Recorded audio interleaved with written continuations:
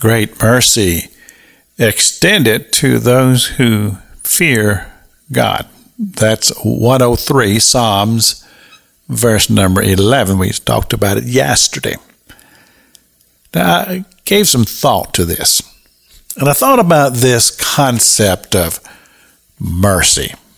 And I came up with 6 different steps in the process of mercy being granted.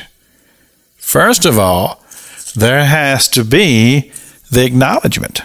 A person has to acknowledge the sin or transgression, and that's very, very important. And then once we have come to that point of acknowledging it, then there comes that moment of honesty. And that's a matter of being honest both to God and to oneself. I remember somebody said to me once, he said, if you can't be honest with anybody else, at least be honest with yourself. And so as we are honest with ourselves concerning the transgression, we are also honest before God. In other words, we don't come before God with a half confession. In other words, we just tell it all. And we truly do the step of confession, which is number 3, which is heartfelt, honest before God. We don't try to sugarcoat it. We don't try to hold it back. We tell God what it's all about. Honest before God, truly with a repentant heart, we make our confession. And then there's the trial.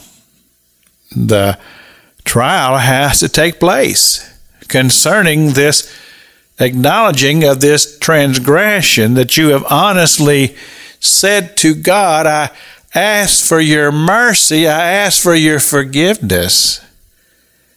And when the trial is done, then the verdict is guilty, because we are subject to sin. The Word of God says that we are.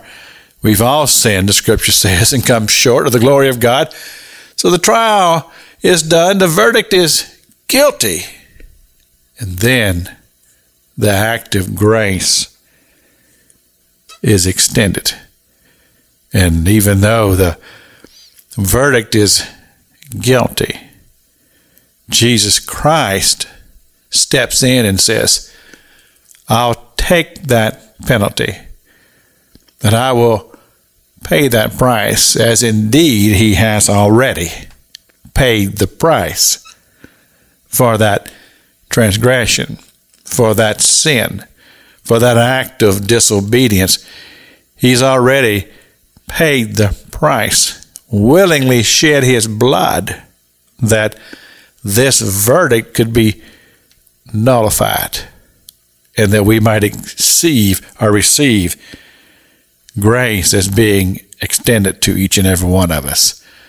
Church, I tell you what, I've said this many, many times, I am a great proponent of grace. I thank God for grace and for the grace that he has extended toward me, a sinner. This is Pastor Jack King with the gospel on the radio broadcast.